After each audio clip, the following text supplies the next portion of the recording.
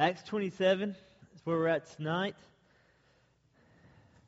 That's comes right after Acts 26, page 936 in your Bibles, if you have the same Bible as me.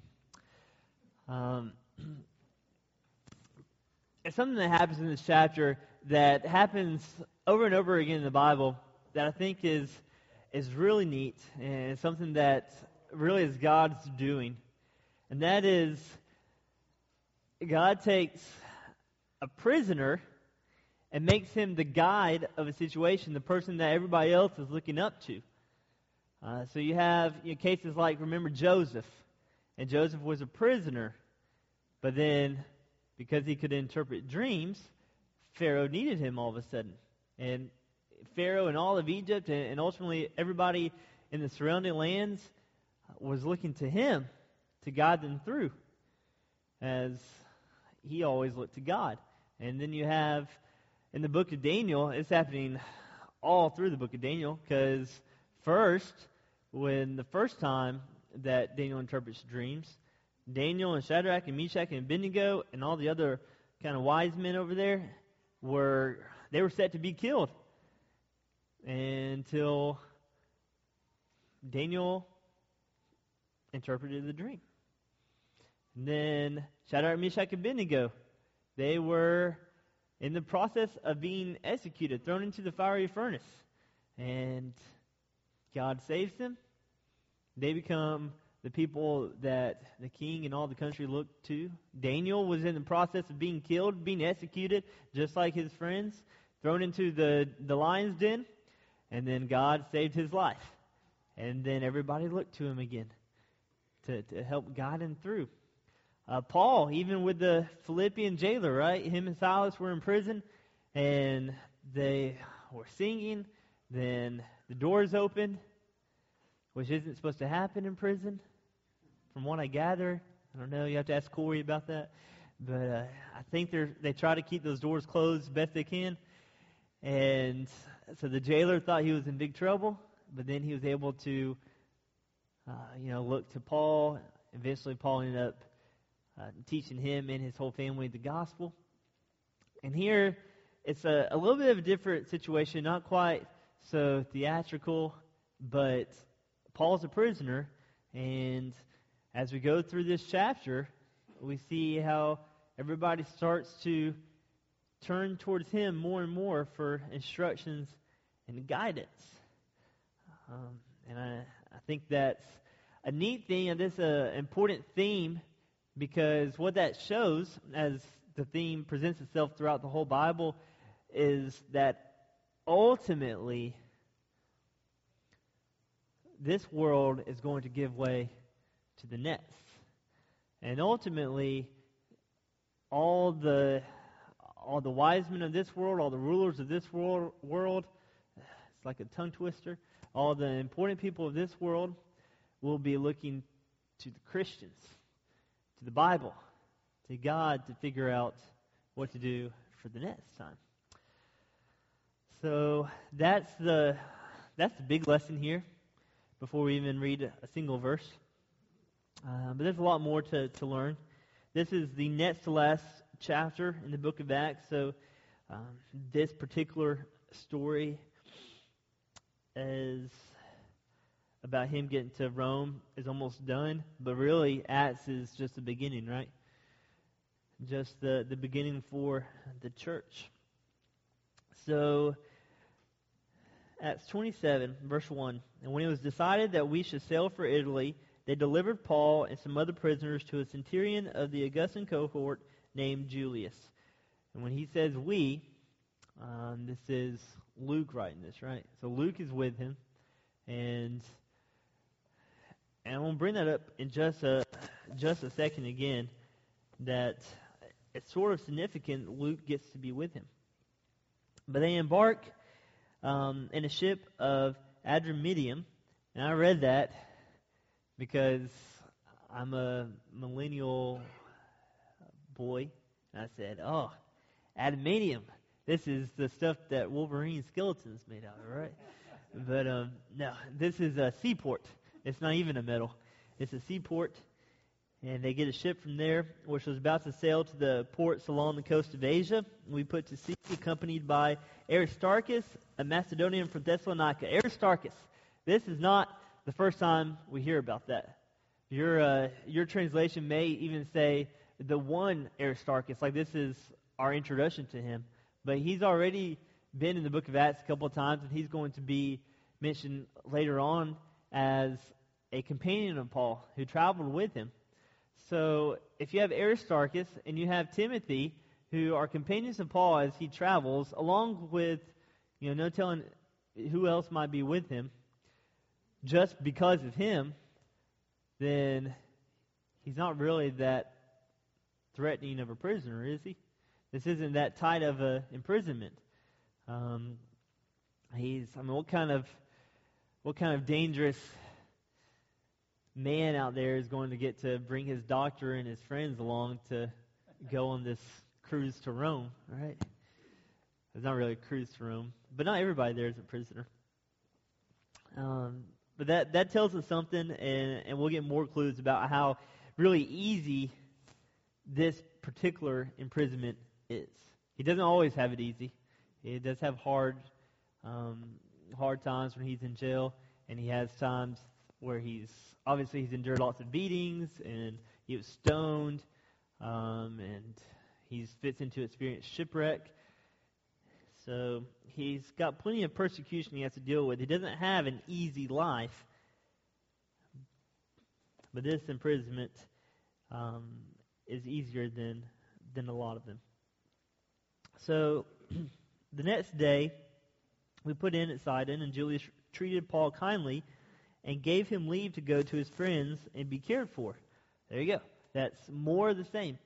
So Julius, who's the guy in charge, the Roman guy who's in charge, not Julius Caesar, a different one. Julius Caesar's long dead by this point. But this man has obviously already been influenced by Paul's teaching. Maybe he was even there when Paul was talking to Agrippa, during Agrippa's hearing of Paul. But if not then, we know Paul doesn't waste an opportunity to preach the gospel, to tell his story, to tell the love of Christ, the power of Christ. And this guy is, at the very worst, a sympathetic to Christianity and to the church.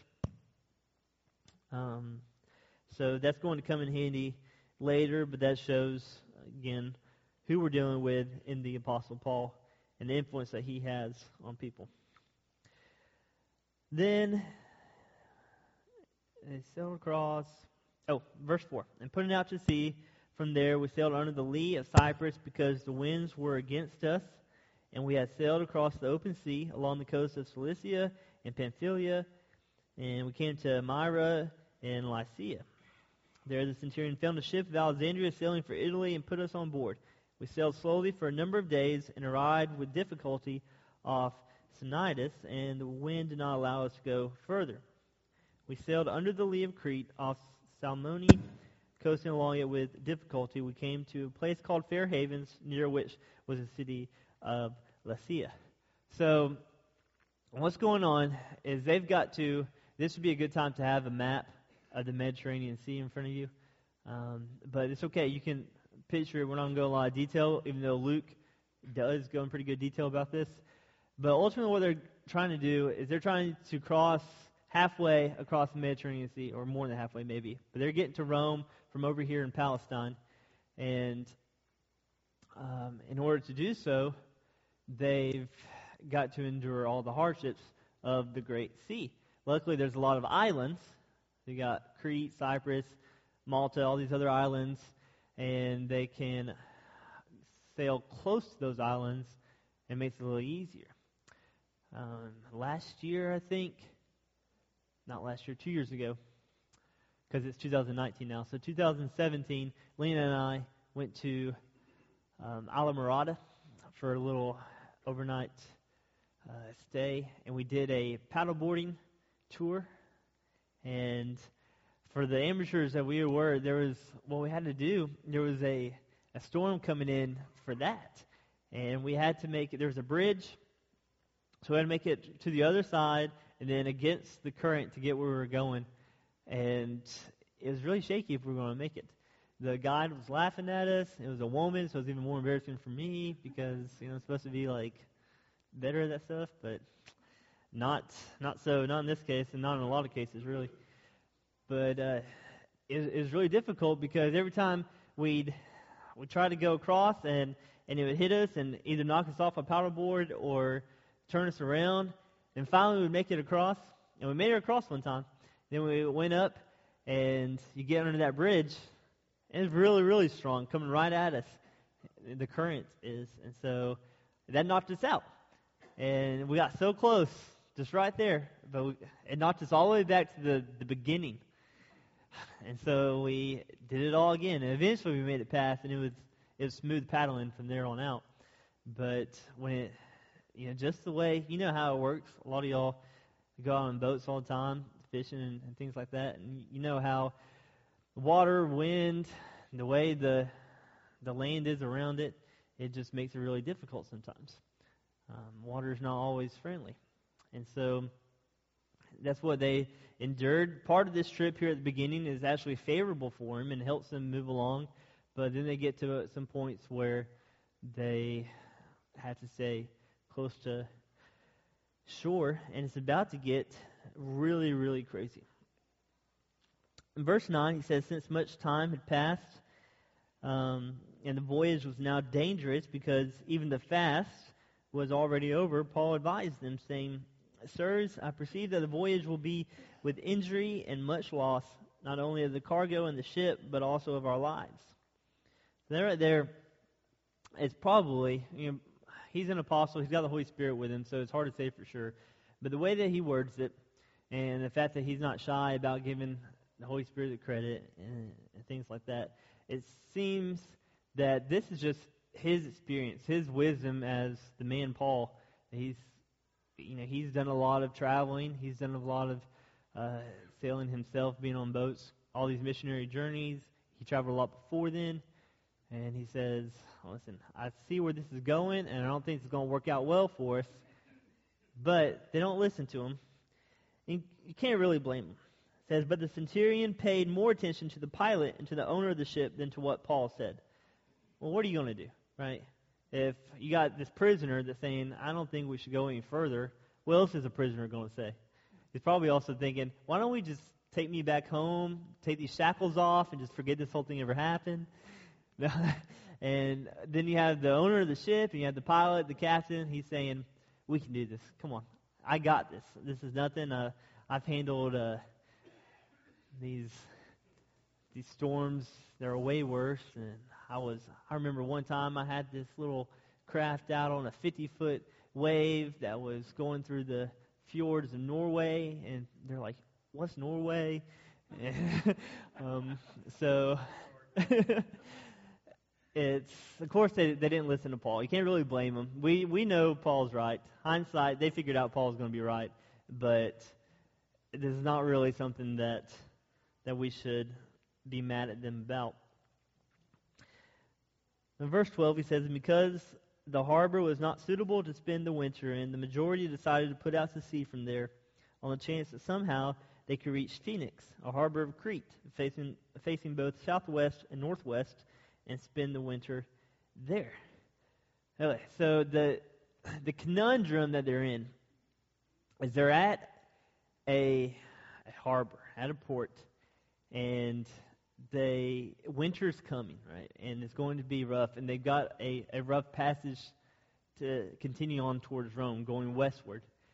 So they're at a port, and they could just stay here, and this is what Paul is saying they should do. We should stay here in Fairhaven. It's a pretty fair haven for us, and so we should stay here.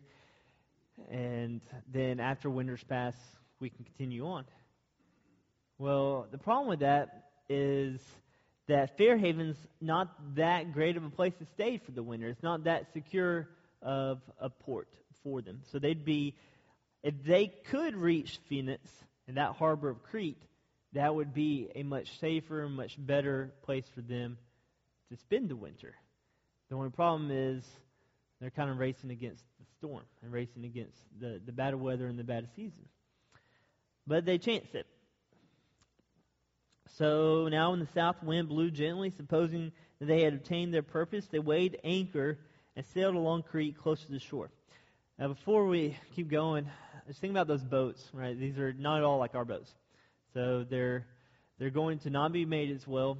They're wooden, and they're the same bow and stern, front and back. So that way they, in case of emergency, they don't have to turn the boat around. They can just kind of turn their sails around and start like a barge. Yeah, absolutely. So part of that is they have anchors on the front and the back, on both sides. And so in case of a storm or something like that, they could drop the anchors in the stern, and even 2, or in this case it's going to be 4 anchors in the stern, and that'll just help them out a little bit more to weather the storm. So verse 14 says, "But soon a tempestuous wind called the northeaster struck down from the land, and when the ship was caught and could not face the wind, we gave way to it and were driven along. Running under the lee of a small island called Cauda, we managed with difficulty to secure the ship's boat. After hoisting it up, they used supports to undergird the ship, and then, fearing that they would run aground on Syrtis, they lowered the gear, and thus they were driven along. And since we were violently storm-tossed, they began the next day to jettison the cargo. And on the third day, they threw the ship's tackle overboard with their own hands. When neither sun nor stars appeared for many days, and no small tempest lay on us, all hope of our being saved was at last abandoned." Okay, so this is not just a rainstorm, thunderstorm, strong wind sort of situation. This wind that they're enduring is probably more along the lines of facing a tropical storm, maybe a small hurricane. So it's a really bad deal that they have out in the middle of the water. And they've taken a couple of precautions or measures to help ensure their safety. They literally wrapped like these cords around the boat, so like a belt holding the boat together, right? And we don't do that very much anymore just because our boats are so much better. But they're doing that just for some more support and to strengthen the integrity of the boat. And then it got to the point where they were jettisoning cargo, and everybody was helping, not just the ship's crew, but everybody, all hands on deck, which implies that they were dealing with a leak. So things were getting really, really dire at this point. And that paragraph ends with them thinking, this is how we go. All hope of being saved was abandoned, and that's it. There's nothing else that we can do. But since they had been without... also, talked about the storm, all these clouds are blocking the moon and the stars, right? And that's how they navigate. So they don't really know where they are anymore. So not only are they trying to just survive and stay afloat, but they don't even know how close they are to land. Maybe not even a great idea of exactly which direction they're going. They got some idea because they're going against this wind that's trying to kill them. But things are really, really bad. Verse 21 says, "Since they had been without food for a long time, Paul stood up among them and said, 'Men, you should have listened to me and not have set sail from Crete and incurred this injury and loss.'" Thanks, Paul. We don't need it. I told you so right now. Yeah. But he's not I don't know, he may have been rubbing in their face a little bit, but really the reason why he says that is to establish confidence in them for what he's going to continue to say, the instructions he's about to give. He says, "Yet now I urge you to take heart, for there will be no loss of life among you, but only of the ship. For this very night there stood before me an angel of the God to whom I belong and whom I worship. And he said, 'Do not be afraid, Paul. You must stand before Caesar. And behold, God has granted you all those who sail with you. So take heart, men, for I have faith in God that it will be exactly as I have been told. But we must run aground on some island.'" Okay, so a few things from this that we can actually, make an application with is that this is when we know Paul is going to see Caesar. So as soon as he appeals to Caesar, back when he was getting beat, we know that as far as Rome goes, he's going to get to see Caesar. But a lot of things could happen. He could die along the way. They very easily could have died here in this shipwreck. He could have, something could have happened where he escaped, God intervened, like he did with Paul before, like he did with Peter before. All kinds of things could have happened, even though the human mindset would have set him straight on that track to Rome. But here, because God says it, or because the angel who sent from God says he's going to see Caesar, this is the point where we know 100%, as a matter of fact, he's going to see Caesar, and nothing can stop that from happening. Nothing can keep that from happening. And so, as a man who is really, really hungry, really, really tired, and is not sure where he is, and everybody else around him is really panicking, then that gives him comfort, right? So he knows he's guaranteed to be alive in Rome before Caesar some way, somehow. And he knows what to do.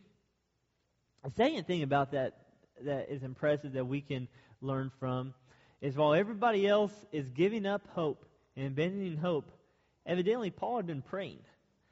And that was his response to the situation. And not only was he praying just sort of a selfish prayer about himself, but probably he was praying with a concern for everybody in the boat with him, and probably for their souls as well, because if they hadn't yet been baptized, I guess that's one way to get baptized as a last resort is if you're going to drown in a shipwreck situation, then you could still be taught and saved, and you don't have to go anywhere else to get baptized. But he probably hadn't taught the whole boat, and he probably hadn't baptized the whole boat.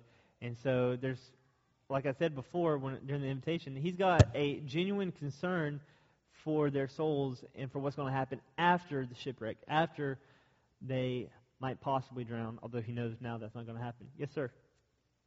Well, if all the things come to pass as he claims, and all those people heard him make that prophecy, he's going to have a whole boatload of converts when he gets to shore, because all of them are going to know he did see an angel. Everything he said came to pass. He's going to have a lot of influence with those people after the fact, because, how are you going to disagree with the man that says God spoke to me and now here's the proof of it? So I wouldn't be surprised that he may have had a lot of baptisms after they got shore. Certainly. And I think the lesson for us today is to not focus on our struggles, but to listen to God. Mm-hmm. Absolutely. So he had that peace and confidence that nobody else had, right? And they were already, before they even got saved as far from the shipwreck, they were already starting to listen to him because they were out of options.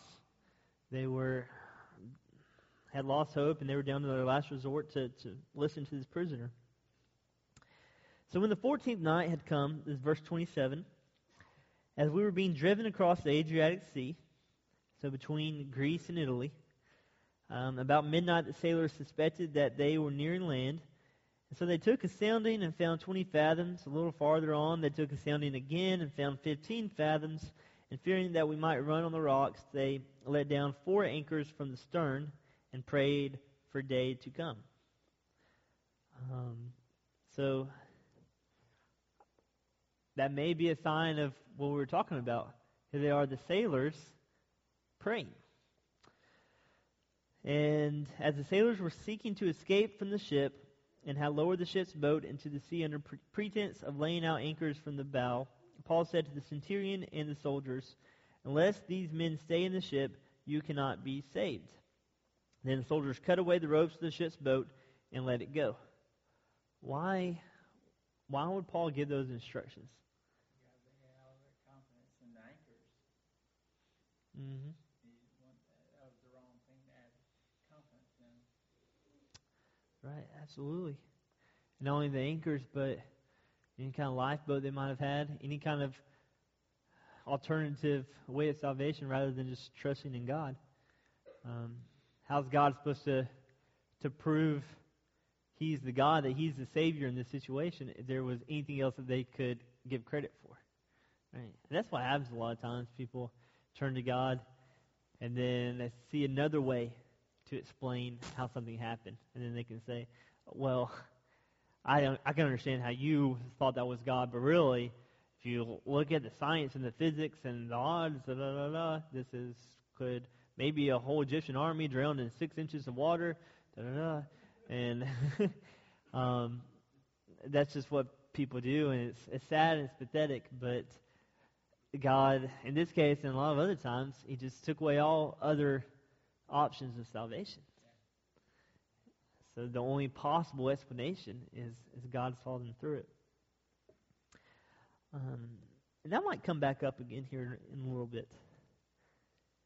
So verse 33, as day was about to dawn, Paul urged them all to take some food, saying, "Today is the 14th day that you have continued in suspense and without food, having taken nothing. Therefore I urge you to take some food, for it will give you strength, for not a hair is to perish from the head of any of you." That's some solid advice. It's, they're all hungry, they're all tired, they're going to need their strength. They should eat. And this is, sometimes people get so busy and so distracted they don't take care of the necessities. One summer, I was a summer worker for a camp, and before camp got ready, it was a lot of work. It was we had 2 weeks to get ready for camp. The first week we just worked 8 to 5, manual labor, not that bad. But the second week it was like working 6:30 in the morning to like 3:30, 4 o'clock the next morning, sleep for an hour or two, and then start over. And it's pretty exhausting. But what the director of the camp, what he was really adamant about is that every couple of hours we eat a snack. And because he said if you're not healthy, you can't work, and that doesn't do me any good. So he wanted us to keep eating. But sometimes we should do that in our life, not with food necessarily, but in other situations we get so distracted by what we think is the most threatening thing that we neglect an underlying more basic need, or more important, more vital need. So like in this case, if they don't eat, it doesn't matter what the storm does, because they're just going to die of starvation. But in our lives, it doesn't matter what we do with our jobs if we lose our family. Or it doesn't matter what we do outside the church if we don't take care of our health in the church. And by going to church, by studying the Bible, different things like that. So we should take care of our needs in order, right? Does that make sense? Everyone agree with that? To a degree? Okay. I think that was an awesome statement that Paul made when he said that there wouldn't be a hair that falls from the head. That was an awesome statement. I wondered to myself, after they found out that a hair didn't fall from the head, did they believe in Paul or believe in God more after that happened? Yeah, of course, if they're going to lose the ship, they're going to get washed ashore, and somebody's going to stumble and up against the rocks and all, and get hurt. Sure. Absolutely. And what you said, it made me think. So this, what I'm about to say, is completely unplanned and just right off the top of my head. But it's just me learning from y'all, which happens all the time in this class. If Paul is able to he's a prisoner. He starts out this ship as a prisoner.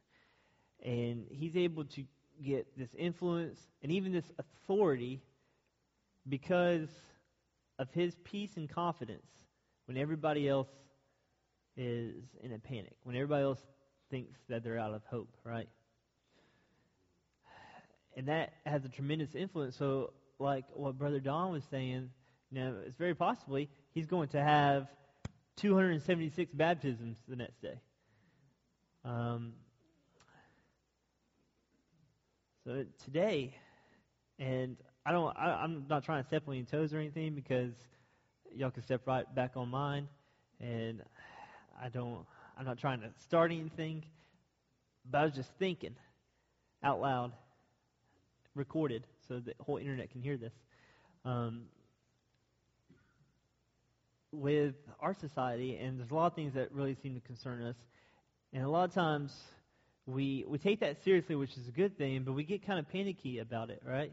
And you see, like on social media and in our talks and different things like that, where we just sort of, it's like we're scared about what's going to happen, or we're scared what could happen, and show a concern, which is good to a degree, right?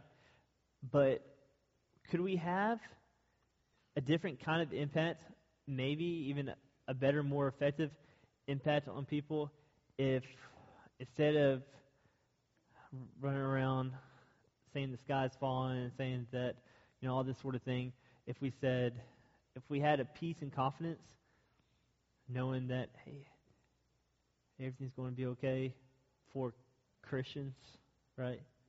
Not saying that, I want to be clear to make sure you understand, I'm not saying that we should just say, oh, don't worry about anything, don't worry about who you vote for, don't worry about the sins in this world, because God's just going to take care of it and everybody's going to be all right. That's not all I'm saying, because there's a lot of seriousness out there, a lot of serious consequences to our decisions, whether in society or whether it is with our souls and that sort of thing. But maybe just our demeanor, if that changed a little bit, I wonder what that would be like. All right, moving on. Yes. There's some things we've kind of gone over I just wanted to emphasize. 14 days, and they are literally in the middle of the Mediterranean Sea. They're right in the middle. It's approximately 600 miles. I looked at my map.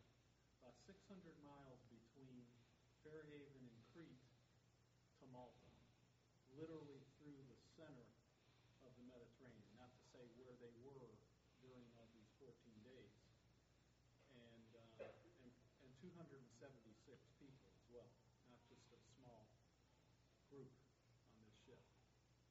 Mm-hmm. I just thought to emphasize the seriousness of it, and that they had totally just given up hope. Mm-hmm. Well, what's the first thing the crew should do, especially if they're starving to death, is kill the prisoners? Mm-hmm. Absolutely. And I'm going to try to later. This reminds me, I remember learning about, and I know I've got to move along, but I remember learning about Magellan and how he's the first to circumnavigate the world, and how he got close to the end of that trip, they'd run out of food. And so for a long time, they had to eat like biscuits and leather just to sustain themselves. So it can get pretty intense in that kind of situation. So as the day was about to dawn, Paul urged them all to take some food, saying, "Today is the 14th day that you've continued in suspense without food, having taken nothing. Therefore I urge you to take some food, for it will give you strength, for not a hair is to perish from the head of any of you." In verse 35 he says, "And when he had said these things, he took bread, and giving thanks to God in the presence of all, he broke it and began to eat." Again, Paul giving credit to God, and this is not an ordinary thanks, because like you were just pointing out, a lot of people will look at this and say, what really do they have to be thankful for? They're lost at sea, they're about to die, they're starving, and Paul's looking at this, and he's saying, thanks God for this food, maybe for this opportunity to demonstrate your power, that sort of thing. So that's a little subtle thing that we read over a lot of times. I think it's good to point out. But they began to eat, and they all were encouraged, and they ate some food themselves, and we were in all 276 persons in the ship. When they had eaten enough, they lightened the ship, throwing out the wheat into the sea. So they're full, they didn't need more food. So they threw it out to help them out. Then verse 39 says, "And now when it was day, they did not recognize the land." And pause right there. A few verses ago, the sailors had prayed to make it to the next day. Well, now their prayer has been answered. Although Paul told us it was going to be guaranteed anyways. But just something else. "So now when it was day, they did not recognize the land, but they noticed a bay with a beach on which they planned, if possible, to run the ship ashore. So they cast off the anchors and left them in the sea, at the same time loosening the ropes that tied the rudders, and then hoisting the foresail to the wind, they made for the beach. But striking a reef, they ran the vessel aground. The bow stuck and remained immovable, and the stern was being broken up by the surf. The soldiers' plan was to kill the prisoners, lest any should swim away and escape." And this is the same deal with the Philippian jailer. Because if the prisoners escaped, that means the guards had to give their lives too. It's also with Jesus, with the guards that were stationed at his tomb. They were really concerned that he rose from the dead, because if the right people found out that Jesus had escaped them, they had to give their life. Well, Jesus did escape them, obviously. But that's what they're concerned with. That's what these soldiers are concerned with. So they say, these prisoners can get away. We don't have them confined to the ship anymore. They can swim off. They can find another boat maybe. They can get onto this land and hide from us. So the only thing we can do is kill them. If we want to save ourselves, we have to kill them. But luckily, Paul had a friend that he had made. The centurion, verse 43, wishing to save Paul, kept them from carrying out their plan. He ordered those who could swim to jump overboard first and make for the land, and the rest on planks or on pieces of the ship. And so it was that all were brought safely to land, confirming what Paul had said earlier, that no one would die. So, good guy Julius, the leader of all these soldiers, protected Paul. Paul's life could have been done there. Even after saving the lives of the guards, they wanted to kill him. And Julius said that wasn't going to happen. We're out of time. Do we have any prayer requests that need to be added to our prayer list before we close in prayer?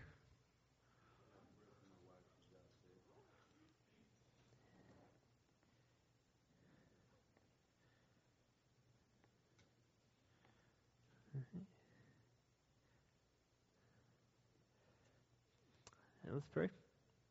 Holy Father in heaven, we're so thankful to be a part of your family, and we're thankful for the time to come together and study with one another your word to help encourage us and teach us and instruct us throughout the middle of the week. And pray that we can be good examples to those around us, and that we can grow each and every day. And God, please be with those who need your help getting better, particularly Sister Sabra, that she can feel better. And please be with us as we go home tonight. In Jesus' name we pray. Amen.